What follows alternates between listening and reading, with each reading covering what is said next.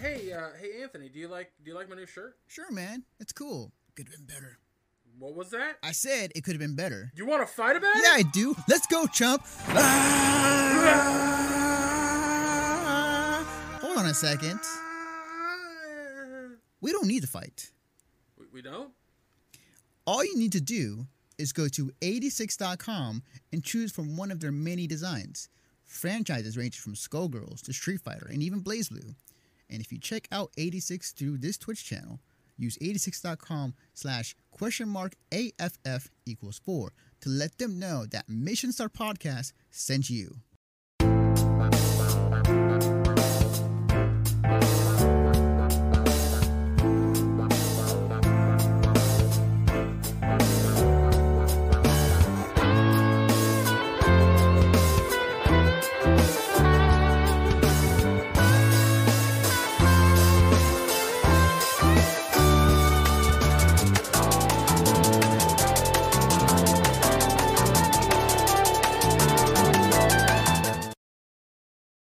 Alright guys, it is Tuesday.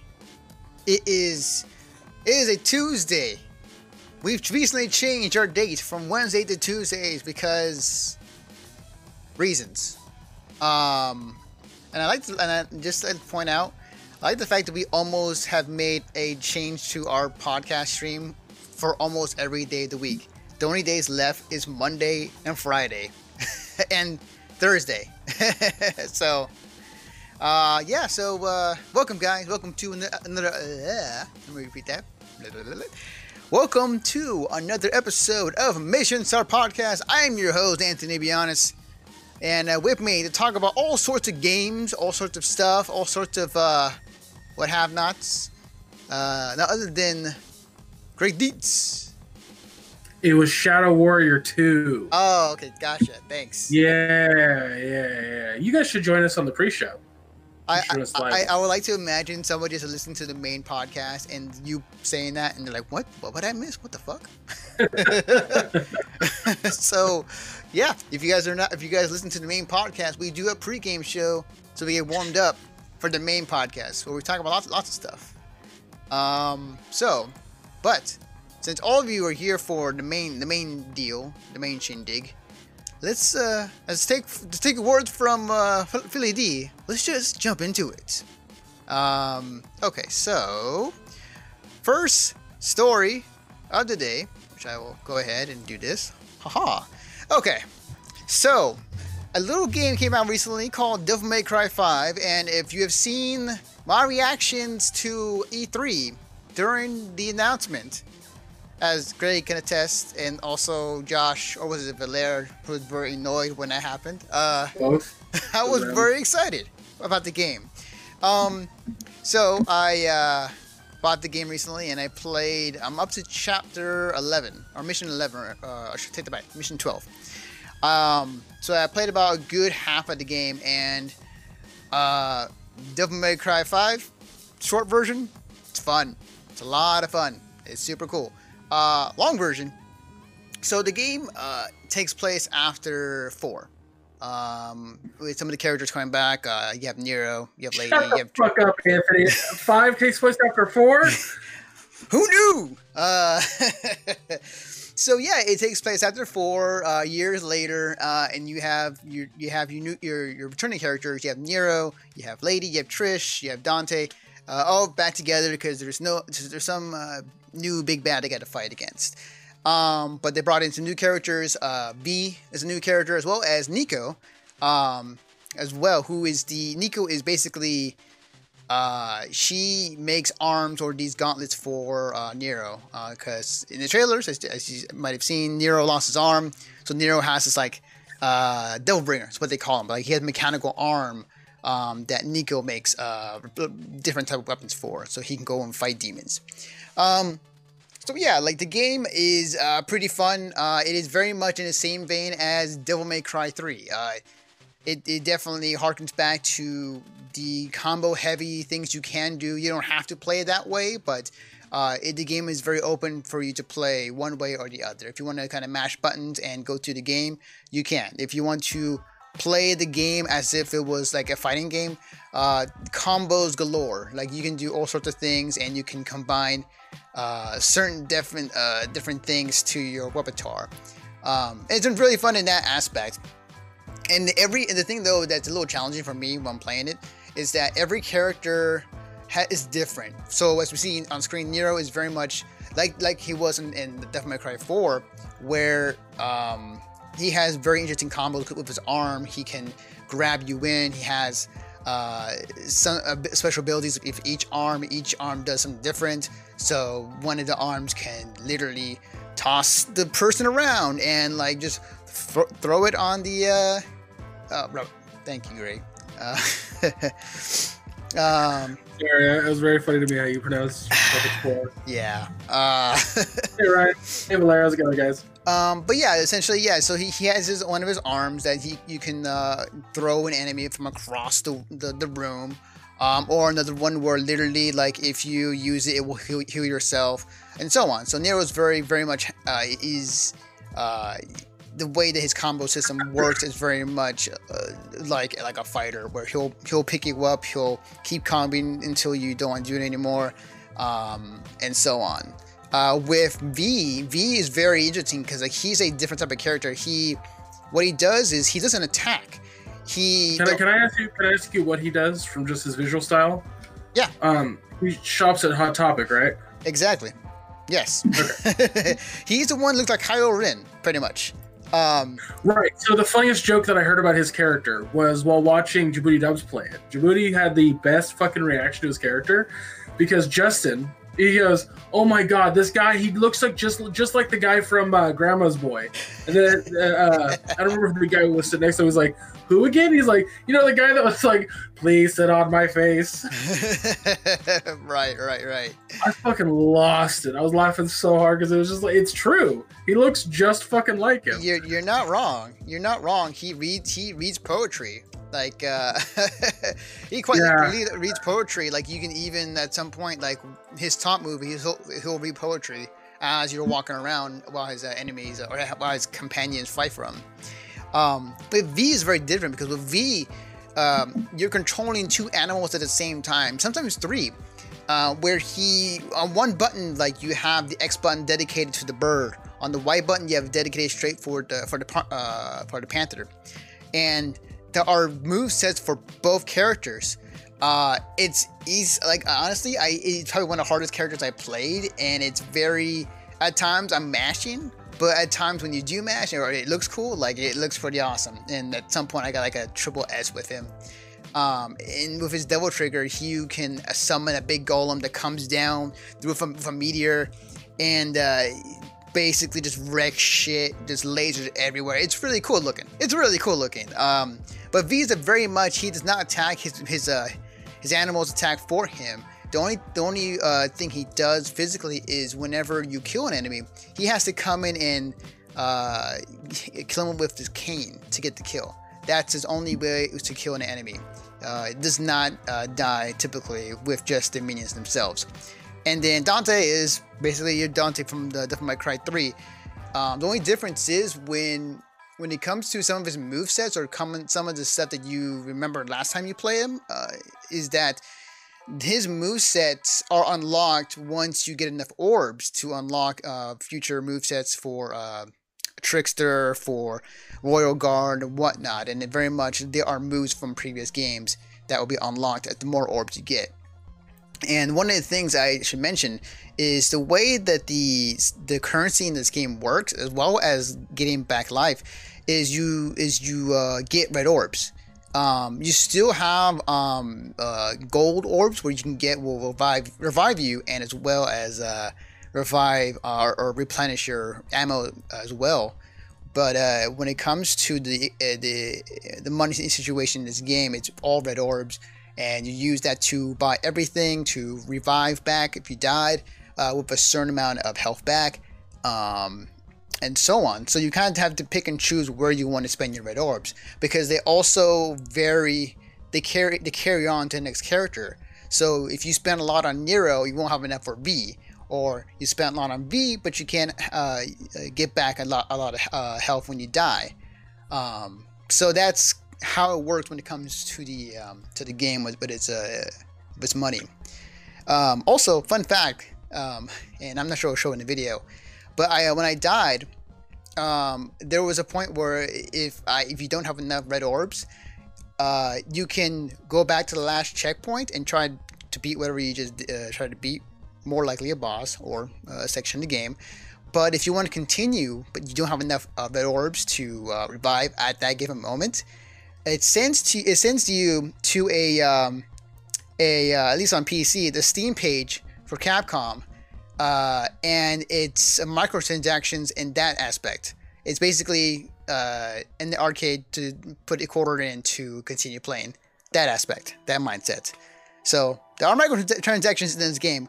Only if you want to pay them if you want to keep going and you don't have enough red orbs. So it is. Wait, so you can pay money for red orbs? Yes, if you want to. Huh. So you can buy red orbs or just kind of use it to red orbs to revive. Yeah, so that is probably like the only microtransaction I've seen thus far playing the game. Outside of that, the game looks gorgeous. As you can see in the video, it's fucking looks very awesome. It takes a much more realistic approach than its anime counterparts in previous games. So I like it. It's cool. Let me ask you this. So one of the things I really liked about Bayonetta was the ability to play the game the way that I wanted to play it. And what I mean by that is, like, if I just want to have fun by mashing like 2 buttons over and over while going through an area and playing on easy and not really dying but paying attention to the story, can I do that? Yeah, absolutely. And the story, like, you can follow the story pretty well, even if you have not played the previous games. Like, they would have to make the game a little bit more cohesive and coherent than just making it a direct sequel because of, circumstances. Absolutely. It was also kind of feel the same about Kingdom Hearts 3 as to this. Like, you don't really need to play the previous games to know what's going on. Like, there's already a story in place, and you kind of have an idea of who's who in this game. And I would argue that with Kingdom Hearts 3, you absolutely needed to, but as I played through Kingdom Hearts 3. Okay, well, give him a point. Give him a point, yes. They also have an option in the beginning of the game or in the menu where you can actually watch the history of DMC and it'll explain to you the storyline of what happened. That's what Kingdom Hearts 3 needed. I mean, they kind of had it. They kind of had it, but it wasn't very cohesive. Yeah. It wasn't very coherent. It was just kind of like, this is a vague idea of what happened. It's like, all right. But overall, so far, and I'm like halfway through the game, it's really fun. I really, really, really enjoy it. So yeah, I'll be renting it eventually and playing it. Oh yeah, definitely. It's super fun. So I'm digging the hell out of it, and will I play it again in the future when I beat it? Maybe I might, depending on if there's more DLC and whatnot coming to the game. But fucking A, man, Capcom's been hitting it out of the park recently. Well, if you notice what they're doing, look at all the games that they've made that are killing it right now. They're remakes or sequels, and when you play them, they are spiritually the same as the past. Like what made them their money. Yeah, I think someone put it best. Like these games remind me of like classic PS2 or classic games they did prior, and it works. Like with some modernization with these games, they've definitely went back to the formula. Went back to basics. The only one I would argue is more modern than the rest is the remake for Resident Evil 2. Yes. But even that, Resident Evil 2 plays like Resident Evil 4. Yes. So it's like it's still like they're hitting it out of the park because they're making games that they know will work. That's literally it. Yeah, definitely. So there's criticism to be had in that regard. I'm not saying they shouldn't do that. I'm just saying, like, I think gamers need to get a grip and be more willing to play what is new versus play what's new/old. Yes. Meaning that when Capcom would try to do something new and put out a new game, it would fail because there were a lot of people who didn't want to play a new game from Capcom. Are you talking about DMC? Kind of. Okay. I can go as far with that. The only reason why, and here's my argument. I might this quick because I've kind of been overtime on this one. DMC is a good game. I liked it. It definitely took a different direction, and it is Ninja Theory's take on the Devil May Cry series. The reason why people hate that game is because of two reasons. One, it was not Devil May Cry that people know and love, and expected. And because of that, they disliked the game because of it. And that was actually the main reason. I forgot what the second reason why I didn't like it, but basically it was just that. It wasn't what they wanted. And the game was good. Like, DMC is a good game. And I definitely would rank it in. I think I had an argument with this too. I would rank it like above 2 and like between that and 4, because they're both are really good games, but like they're very close in my opinion. So Mega Man Legends. Let's see how they. I think you're gonna see from Capcom a lot more of this stuff. Like, you're gonna see a lot more games coming out that play like the early days, because they made their money that way. You know, that's how people know this brand. And so I guarantee you, like, at E3 we're gonna get something that's just like, hey, do you remember Okami? And then they're gonna make an Okami. Possibly. I think it's like Capcom is hitting out of the park recently, but like the one section they're still really struggling with is the fighting game division. They can get that in order. They'd be looking much more prettier than they are right now. Oh yeah, they're gonna bring someone in that's gonna make fucking Street Fighter 6 play like Street Fighter 2. They're going to. Yeah, we'll see. People are gonna lose their goddamn minds. It's gonna make $1 billion. It's gonna be a whole thing. We'll see. I don't, like Ryan in chat says, cough Mega Man Legends, because Mega Man Legends is a franchise that kind of died real fast. Never got its like third game, and there's a whole like slew of people who've been wanting that game. I don't think that Capcom is going to make a Mega Man Legends 3. What I think they'll do first is see if there's a audience for it by releasing a special edition of Mega Man Legends 1 and 2 and the Adventures of Tron, much like they did the other Mega Man games, and then see if there's an audience for it. And if there's an audience for it, like there was clearly for Mega Man 11, then we'll get it. All right. Moving on to our next story at hand, and this is not from me, but this comes from PCGamer.com, written by Andy Chalk. Google teases its vision for the future of gaming at Keynote at GDC.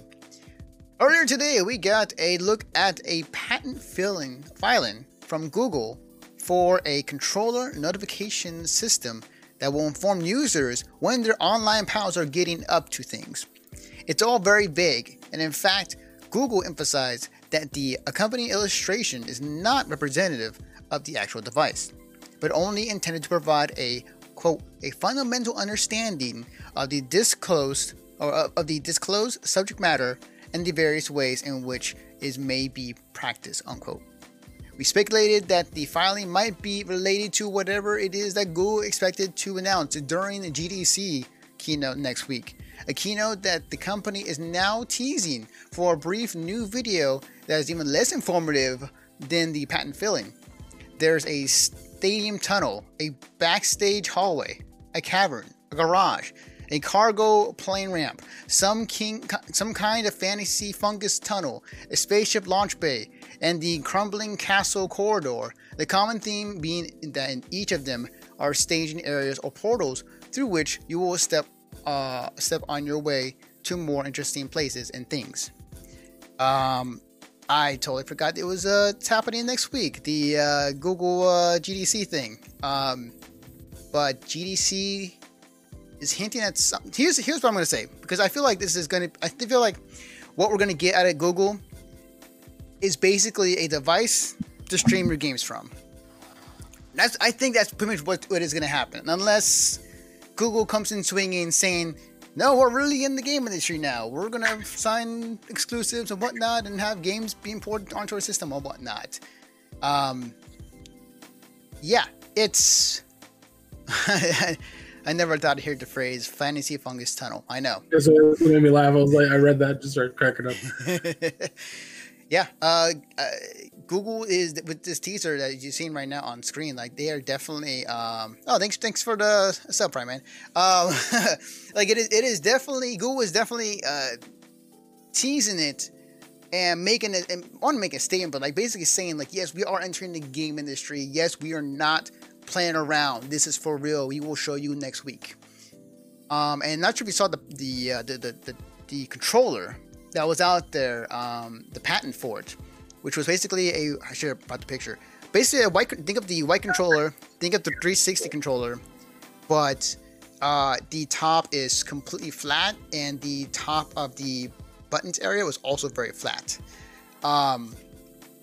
So yeah, like it's again, I think that this is basically just a streaming box for Google, and I think that's going to be again a lot of talk about streaming games to consoles is becoming much more of a conversation now than ever was. Yeah, I think I don't know if streaming boxes per se what they're trying to do. If you're talking about like streaming games, or are you talking about streaming to like Twitch or something like that? Streaming games, like basically being able to play games over in internet, and not downloading them or not owning them in that aspect, but. Because that talk has definitely been picked up recently, more so than ever, especially with Microsoft, with their new console with the diskless console that they're talking about, and that's going to have all digital, and it's going to be just streaming games, but also pretty much a download option, I'm assuming. But the feature and talk of games being streamed over the internet to play, which on one side that's really cool. It's so hard. That's so hard to do. Exactly. Because on one side, I like the idea, but on the other side, our internet infrastructure, I don't think supports it at that point yet because of the data caps, because of right. That's my point. Yeah, it's people are going to want to play games in the highest quality that they can. 4K TVs are becoming cheaper and cheaper and cheaper. So to introduce a console essentially, or a device that allows them to stream games, like it wouldn't work. It's what they're going to have to do, Anthony, is basically create if they do this, they're going to have like a Game Pass sort of situation. You see what I'm saying? Yeah. Like, yeah. I would not put it past them to do that, because that's another thing that's been popping up more and more recently too, is like having games as a subscription service. And we've seen the success of Game Pass with Microsoft, and Google can definitely go in that same direction. That phrase, games as a subscription service, is different than this, because that term means like what WoW is, you know. Right. Well, I'm going to say like the platform using a subscription to play these games on. Right. Yeah. That they're gonna have to do that. There's no other way around it. I think, like, if they want to fail, they can do streaming games. But I'm very curious to see what they say next week regarding that and what information comes out of it. The one thing is, and I mean, this conversation has been brought up once again, and just going to go back on it.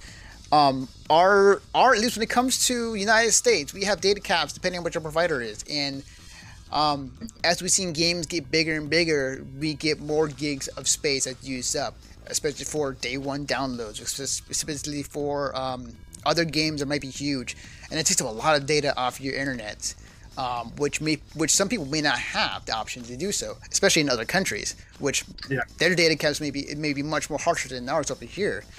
So, like, can it be done? Technically, not right now. Yeah, technically yes, but like we're still working on our internet infrastructure when it comes to the U.S. Right.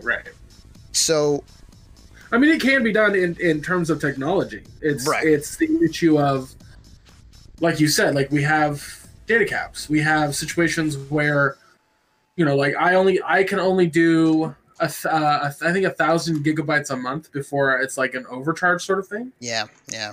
Um, which is crazy when you think about it. Like 1,000 gigs is not that much.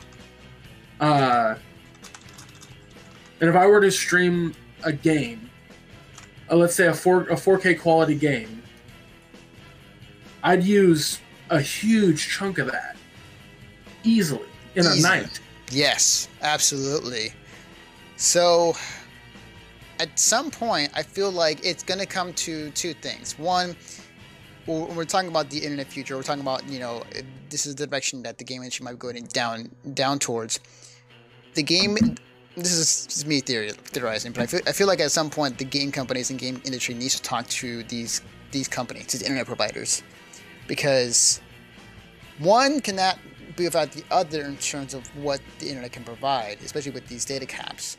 And the more games that are much more in higher space-wise, I feel like at some point, like these game companies need to talk to these internet providers and say, like, hey, like we need to discuss this, because how we're gonna handle it, like how exactly. I mean, don't get me wrong. Like there's some internet providers that provide unlimited internet for a high price, and you don't have to worry about it. But that is something going to be consistently be a problem for a lot of people who can't afford it. And then in chat, Django put in chat, I honestly don't see the infrastructure getting better. Just pronounced Django, by the way. Oh. Just to throw that. Yeah. No, I did the same thing. Trust me. Gotcha. Django says, I honestly don't see the infrastructure getting better in the short term enough to meet the demand of a service like this. And you're right. I think so. Like at the moment, it can be done, but I don't. Can it meet to the standards a lot of people hope so? I don't think so. God damn it, Ryan. Thanks to Anthony. It's just I really hope that Google can throw a wrench into the gaming market by saying, like, this is what we should be doing, and that people kind of follow suit. I really hope so, because there seems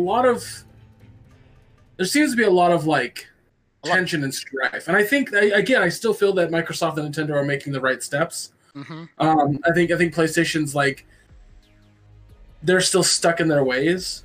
Yeah. If we can move towards that one console future, that would be fantastic. But maybe Google can initiate that. I don't know. We'll see.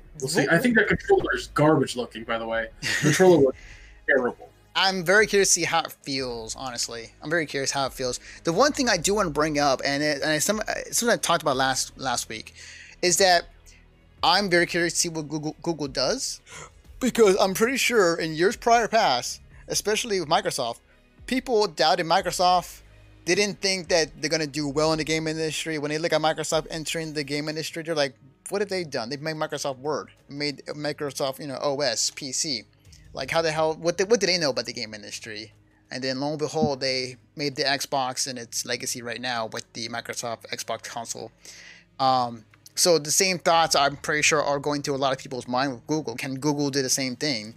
Can Google go in and break shit up and become I also think Google has a bit of a more forward leg than Microsoft did at that point.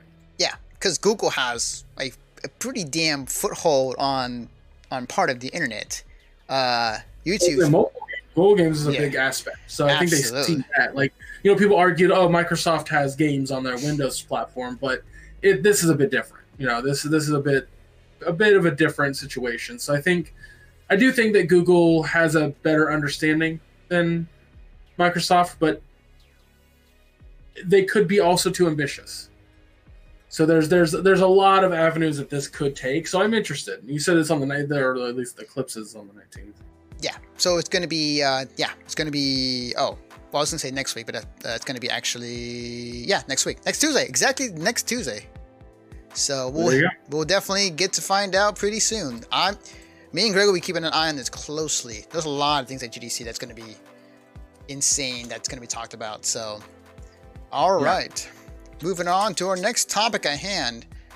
Valve. Just so you guys know, there's a word that's going to be in this article frequently. This is reported off TheVerge.com, written by Nick Stat.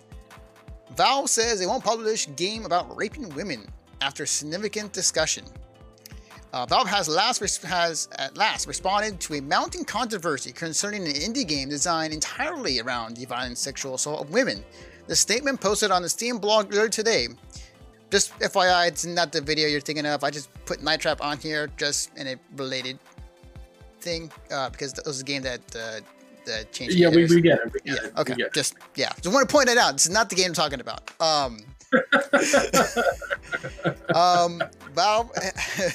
Valve has at last responded to a mounting controversy concerning an indie game designed entirely around the violent sexual assault of women.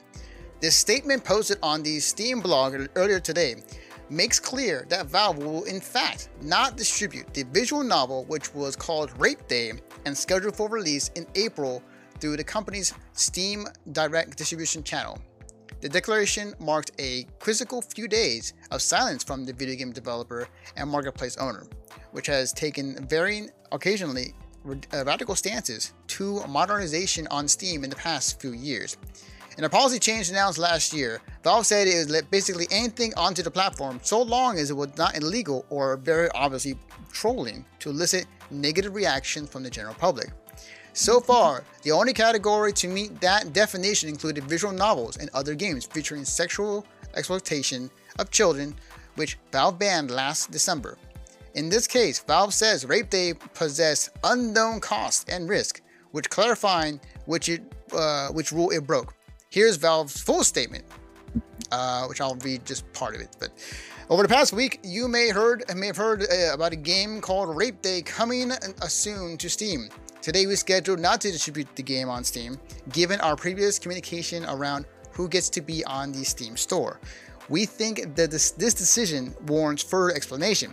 Much of our policy around what we distribute is and must be reactionary. We simply have to wait and see what comes to us via Steam Direct.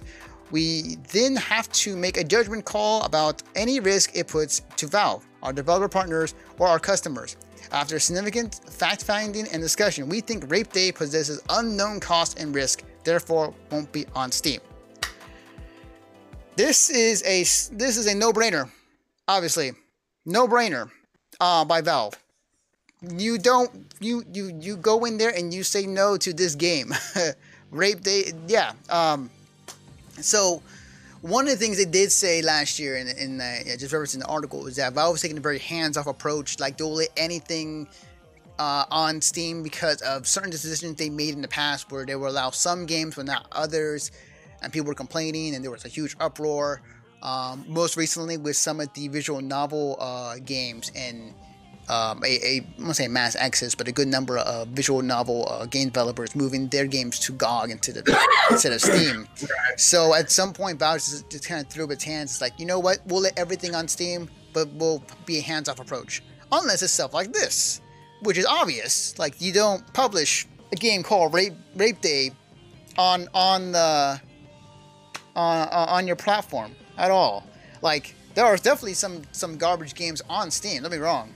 Like, there still need to be questions regarding how that moderation works, but this is definitely one of those easy slam dunks that Valve needed to do. Otherwise, there'll be more questions and more pressure on them. So, that's like it. Here's the thing: is that it's to me, it's very clearly the guy is trying to troll. He's very clearly trying to get a reaction out of people. That was the whole point. It's a visual novel, so it's not really like a shit ton of coding he has to do. Very easy game to make. If it was more of a, I don't know, let's say a third person or first person type of game where you went around the, apocalyptic world doing this, then I'd be like, okay, maybe it's less of a trolley thing, but this is totally a trolley thing. That being said, like, in what world do you have a game that is entirely focused on raping women and go, well, that's just censorship? That's just censorship. No, that's not just censorship, you absolute ignoramus. Yeah. There's so many more levels to this than you fucking can possibly imagine. Like, oh, what about this visual novel where a guy's just trying to get with girls? He's not raping them. Yep. Hey, like, period. One of the things I want to point out was the creator himself said that he doesn't plan to to release this game at some point, if it's not with Steam, of other platforms, which I doubt that will happen, or out there somehow. So, and he posts this like the whole controversy and everything. He views it as dark humor, which I laugh and point at because, yeah. If you think if you see raping women as dark humor, I got another thing to tell you, buddy. Right. Dark humor is somebody dying in an ironic sense. That's dark humor. A woman being raped is not funny. Here's a joke for you. Here's an old joke. This joke has existed for years. Rape is only funny if it's done by a clown or what the fuck ever. That joke has a layer of, it's rape's not funny, but because there's a clown in the sense of the scenario, it becomes comedy, but it's offbeat comedy. That's dark comedy. The joke in that part, or the part that's funny about that, is not the person being raped. So you see how that works. You see how comedy has that detachment from the bad thing to make the thing funny. You see how that works, asshole? Yeah. You weren't making the detachment. You were just making it a thing about rape. That's not inherently funny, you idiot. Absolutely. So yeah, I think that this was a pretty obvious decision that Valve needed to make. Do I have to create a TED Talk about how comedy works? Yeah.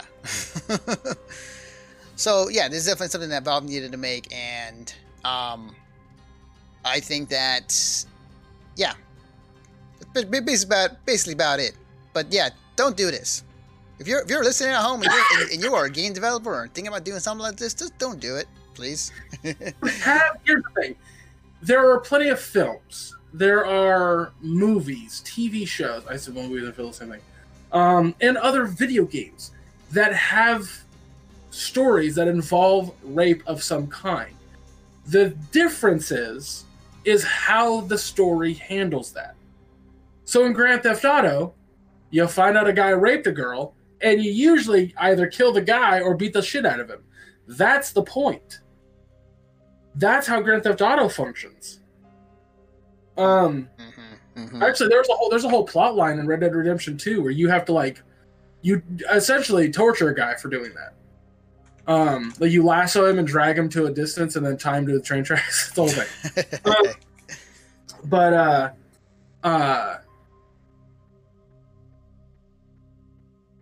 It's unbelievable to me that somebody would think this is fine. And then it's unbelievable to me that people are starting to cry freedom of speech or whatever when it comes to this sort of thing. First off, we go through this every fucking time. Freedom of speech protects you from being arrested by the government for what you say. That's all freedom of speech does for you. That's the only thing that it protects you from. Valve, being an independent company in this consumer world that we live in, has every right to refuse service and to get rid of something at their own leisure. This is not a breach of freedom of speech. This is not silencing or censorship. Well, I mean, it is to an extent censorship, but it's on their own discretion. And if they decide to censor thing on their own discretion, you go, oh, I guess what? Well, and you move on with your life. But if your reaction to rape game is, well, it deserves to be there, then you don't deserve to breathe. Full on. Absolutely. I echo that. It's starting to sound fucking rough and shit, but Jesus Christ. Absolutely. As Django put in chat, freedom of speech does not grant freedom from consequence. So it's just crazy to me that there's this whole fucking there are monsters in this world, like legitimate horrible people. Yep. And with the internet becoming what it is, I'm almost to the point where I'm like, yeah, we need net neutrality. Hold on, it's. I'm joking. That's a joke. It was not serious. Just to clarify, I know that didn't sound like a joke because when I said it, it didn't come off as the joke I wanted it to be. Right. But it's a real issue. Like, there's a bunch of other things I'm not going to go into that I found out about recently that I was like, no. Oh, I don't know. How about on Instagram, kids videos? I'll just leave it at that. I think you can fill in the blanks there. Yeah. Yeah, like, the second I heard about this, I was like, yeah, I hope Valve gets rid of it. Because either A, it's intentionally trolling, or B, it's a game where the intended goal is to rape women. Done. Gone. Out. Bye. You can have heavy things in your themes in your game, as long as it makes sense to the fucking story. Absolutely. Absolutely. All right. Sorry. Okay. No, that's all right. It's all right. Get you warmed up for the last for your topic. Right. Yeah. All right. Moving on to the next topic at hand. Talking about EA.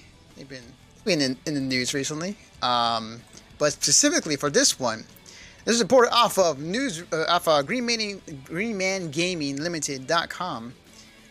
EA to skip press conference at E3 2019. It's written by Steve Boxer.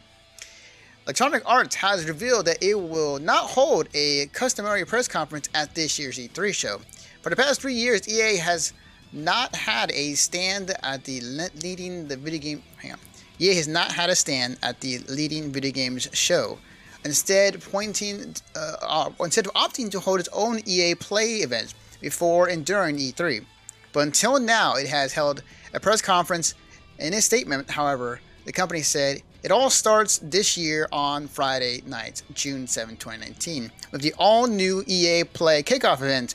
We're skipping the press conference this year, and we're replacing it with multiple live streams that will air during the first 2 days of the event, bringing you more of what you told us what you want. More gameplay and insights from the teams making the games. This year, EA Play will run from June 7th to the 9th, whereas E3 itself will run from June 11th to the 13th.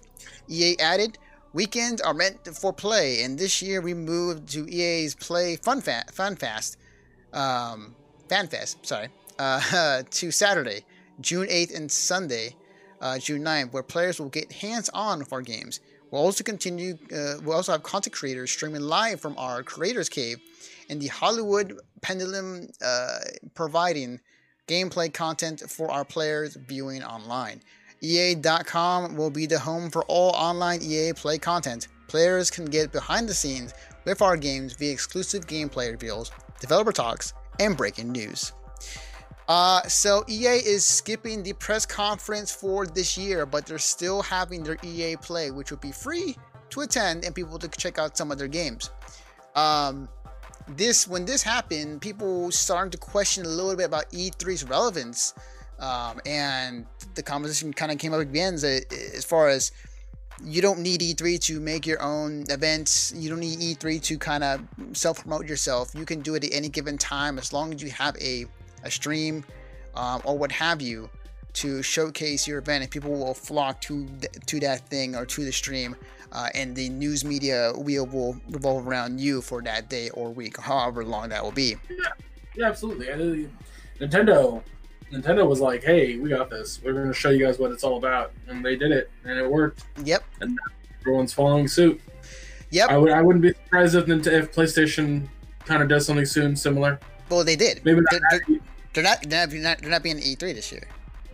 No, but I mean doing a video showcase thing.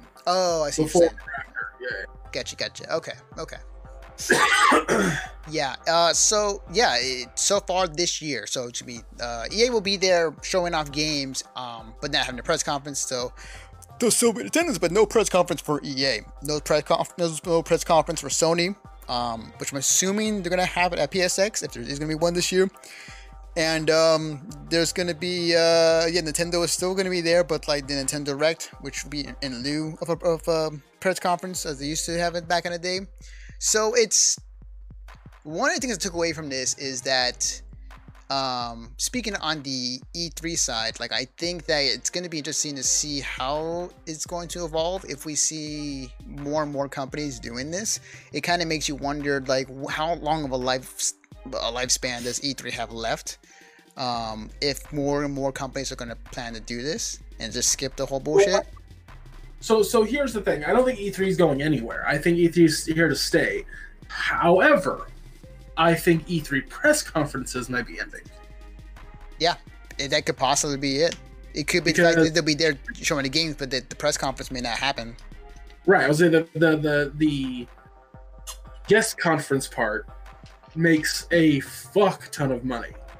Not just for E3, but like for the event, for the stores and businesses around in LA during that time. Like, it's insane. So E3 ain't going anywhere. Yeah. But, you know, more and more of these development companies are figuring out that having a press conference doesn't help anything. It doesn't really do much. Like, yes, you want some game announcements. You want people to be hyped for a game. But go to the extent of, like, showing just a little bit. You know, don't show too much. Don't, you know, like, one of the big things that I constantly say to people is that if you watched a very early build of a game and it looked really pretty and everything was like perfectly choreographed in the gameplay demo that you saw at E3, just take it with a grain of salt. Always take that with a grain of salt, because the final product will never look like that. Absolutely. There are full disclaimers on their trailers saying, like, this is a work in progress. May not be the full representation of the game when it comes out. Guess what my why you're wrong's about.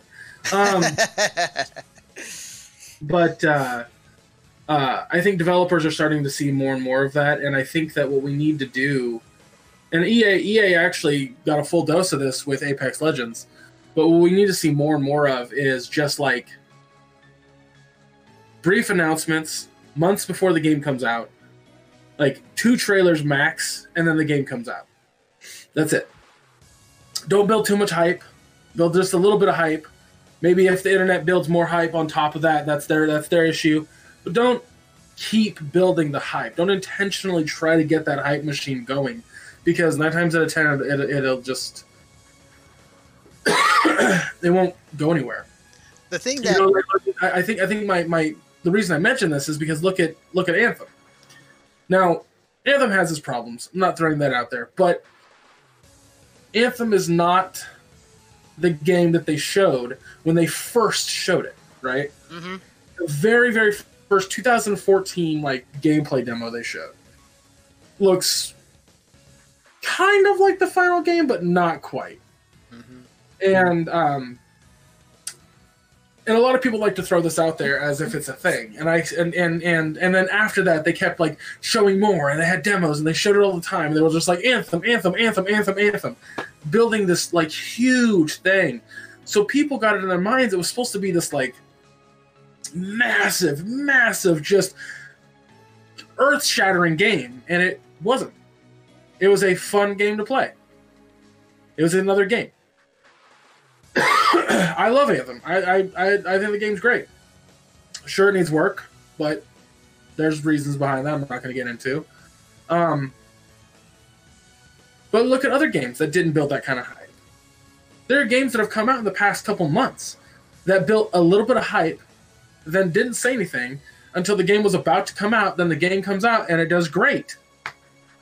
Devil May Cry 5 is a perfect example of that. Mm-hmm. Like, the hype was built, but not to any extent that EA was doing it for Anthem.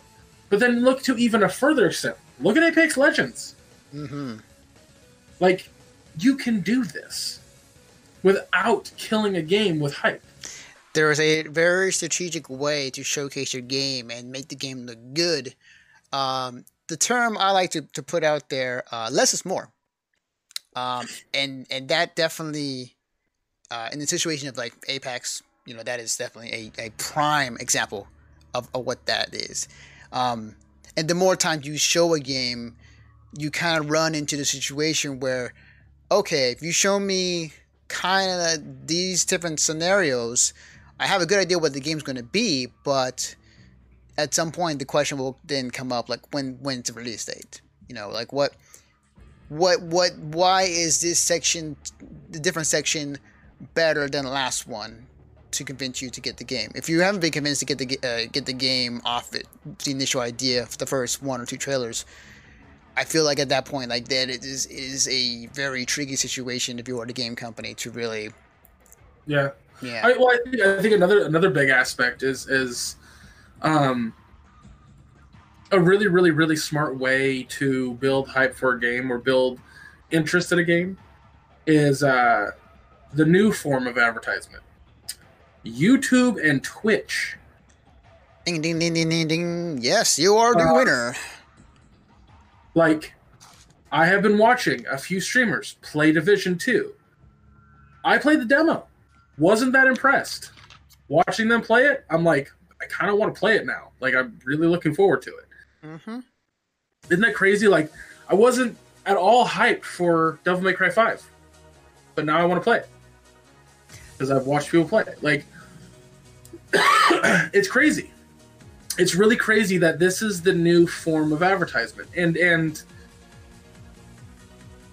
that's why I think people say E3 is on its way out. I think if I legitimately say this, dude, if these companies stop doing conferences and just had what basically the Nintendo Treehouse is, way different story. I think you're right.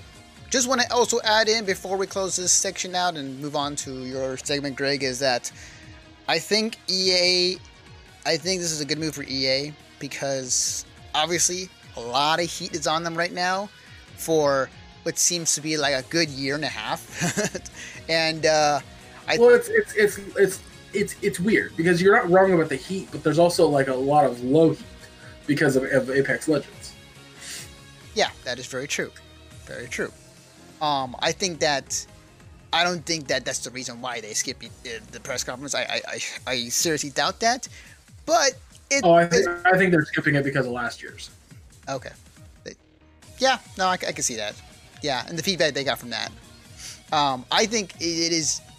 I believe, and maybe doing it on purpose, but I think that indirectly this is probably the best move they can do right now, PR wise. Just like, hey, don't do press conference. Here are the games. Come by, check them out, play them, see for yourself. We're not gonna announce anything. We're not gonna do anything that may ruffle some feathers. So EA is going that route, which I think they need to lay low just for a little bit. Yeah. But yeah, with that, you know what time it is, guys? Do you know what time it is? Well, I will tell you right now, ladies and gentlemen. It's time for another segment of Why You're Wrong with Greg Dietz. Hey guys. So my throat's a little dry because of the cold that I have. So if I pause, take a drink of water, you know why, which I'm doing right now. So as you heard in the last segment, a lot of people take what they see on a conference demo as the gospel for what the final game will be. I see these videos on YouTube occasionally that are like the difference of what the game looks like at release versus what it looked like 3 years ago when they showed it for the first time when it was 2 years in development. This bothers the shit out of me because you don't know what goes into game development if you are making that comparison. What you saw was a scripted and animated video to give you an idea of what they want for the final game, not what the final game will be. You are every time you do this, you are taking what you see as the final product. When literally they usually start with, this is not a representative of the final product. 9 times out of 10, this stuff is changed.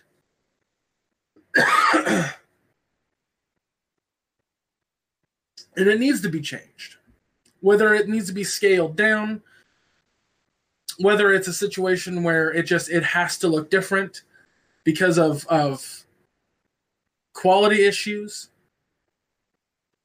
You can't expect every demo that you see on that stage to be what the final game will look like. Especially when it's not a person playing the game. when you do this sort of thing, you put a lot of pressure on people trying to make these games. You are that guy, like, you know how you had that job, right? You had that one job where your boss constantly hounded you. You thought you worked your ass off, you did a good job, and at the end of the day, you were like, man, I'm exhausted. I did a really good job. And then the boss goes, no, you didn't. Here's a bunch of shit you didn't do. Not appreciative of the stuff you did good. That's what you're being. At the end of the day, you are being that boss to these game developers. And you're okay with it because you don't see them face to face. You just play the final product. It's fucked up. It's completely fucked up. This is why I hate people like Angry Joe and Jimquisition. Because they don't care. They care about their pockets. And as long as they can shove someone else down the garbage chute for their opinion and their videos, they'll do it. And it bothers me. It bothers me a lot. I hate the term lazy dev. There's no such thing as a lazy dev. Especially not at a AAA studio. Especially not at a AAA studio. If you think that devs are lazy, if you think that there's a problem in this field, then get into the field. Because I promise you, your opinion will change significantly. Or for at least, for fuck's sake, listen to a goddamn game dev. Someone who actually codes and programs things. Not like a tester, not someone sitting behind a desk creating the story, like to the people who are actually programming the shit that you get to play. Somebody goes, oh, this is a new thing. This is a new problem. No, it's not. Do you remember before Sunshine came out? Before Sunshine came out, the game was called Mario 127. And the idea of the game that they were going to release was that you make copies of Mario. And that it was supposed to withstand a lot. And they had a few tech demos of Mario 127. Or, I'm sorry, 128. My bad, 128. 64 double is the thing. Guess what happened? That didn't come out. Sunshine did. So it's not a new thing. Not by a long shot. So this E3, this upcoming 2019, if you're listening to this podcast and you listen to me do this show, whether it's on YouTube, whether you're my friend, if you're watching E3 2019 and you see a game that they announced for the first time and it looks gorgeous, scale your expectations back about 10 times. Because that's usually what the game will look like when it comes out. And that's not on game devs. That's just on the state of how things are. Don't take everything you see at E3 with the utmost 100% certainty that that's what it's going to look like. I guarantee you, that trailer that we saw last year at PS4, or the Sony demo for Psycho, or Seiko, whatever the fucking the samurai game is, I guarantee you the final game will look different. Guarantee you. So don't compare stage demo to the final release. Because when you do that, that's why you're wrong. And there you go, ladies and gentlemen. While you're wrong with Greg Dietz, I will add to that. If you want to see, I highly recommend it for those listening or watching. If you want to see what that process is of why a game dev needs to make a demo for E3 and how it's a slice of what the game could be in the future, check out the Halo 2 documentary. Yes, thank you, Anthony. They go behind the scenes on the whole process of Halo 2, but like they specifically like went into the process of making a slice for E3 on how hard that was and how that is a version of the game that's not even fully completed yet. So yeah, definitely check it out. Also, it's a very good documentary. I highly recommend it. It's It's very good. Yeah, I totally fucking forgot about that. But yeah. That's a very good one. Just go into like what like those people who made that E3 demo and the fact that it's not in the game at all. Absolutely. Yeah. But yeah, it's I guess those two games are different. Sekiro, and then Ghost of Tsushima. Yeah, they're both very different games. Similar but different. Sekiro is a Dark Souls type of game. Ghost of Tsushima looks to be a more of a true to form what a samurai movie would be, or kind of like real to form samurai. Right. So I guess I should have said that the Ghost of Tsushima is not going to look like what the stage demo looked like. Exactly. Exactly.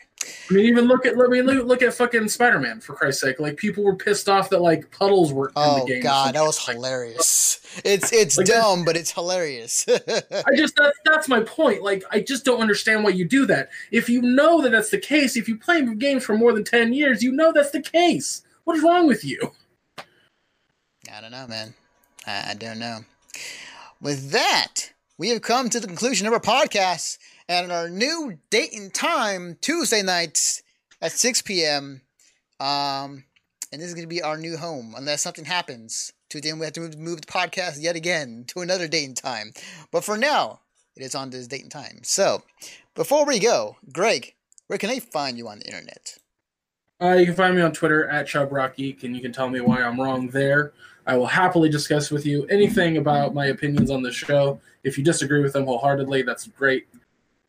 Even in the pre-show, if you disagree with me, let me know. I'm also on Instagram and YouTube and Facebook as ChubRockGeek. Actually, YouTube is ChubRockGeek channel. If you search ChubRockGeek, you'll find me. But I also do a weekly show with my buddy Josh called All Queued Up. Every other week we do a review where we watch two shows in their entirety on a streaming platform, Netflix, Hulu, Amazon Prime, what have you. And we give our thoughts and opinions. This last week we did, drawing a complete blank on the two shows we did. Oh, it was Russian Doll, which is a short miniseries. I don't know if they're going to do a season 2. I can't imagine how they would do a season 2, but whatever. And on the Flat Earther documentary, Behind the Curve. I've been hearing a lot of good stuff about the Flat Earther. It's very entertaining. Like, very fucking entertaining. But, yeah, so we did a review on both of those. And then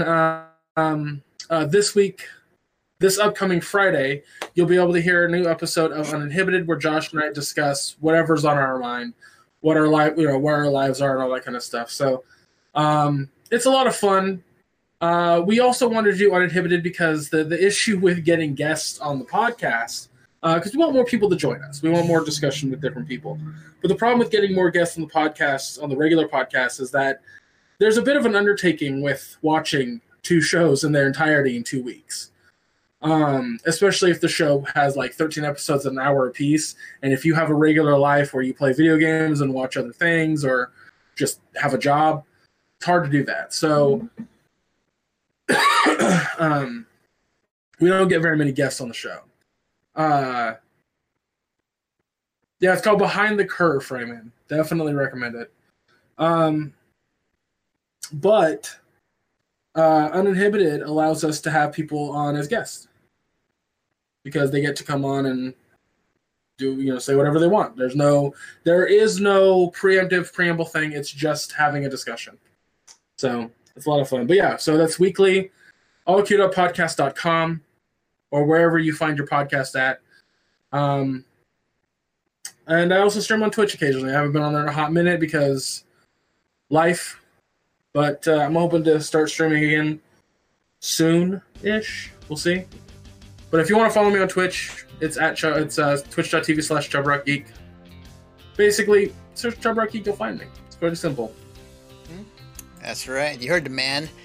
You can follow me on Twitter at DefectiveNaruto, where you can tweet at me, whether it's angry or Boogie tell me I'm wrong. But yeah, you can follow me there. You can follow the work that we do at MissionStarPodcast.com, where we post all sorts of content, pretty much anything we want at this point. Well, for the most part, within means. And we post content on the website. Also, all of these sections we do on this podcast will be up on our YouTube channel every week. Starting, what's today? Tuesday? Starting tomorrow, which will be going up each day, leading up into the very next podcast live stream on Tuesdays now. So, with that being said, thank you all for watching. Again, thank you for the sub earlier, the Fryman14 for that, as well as those who are in the chat right now. Thank you guys for watching, and we will see you guys next time.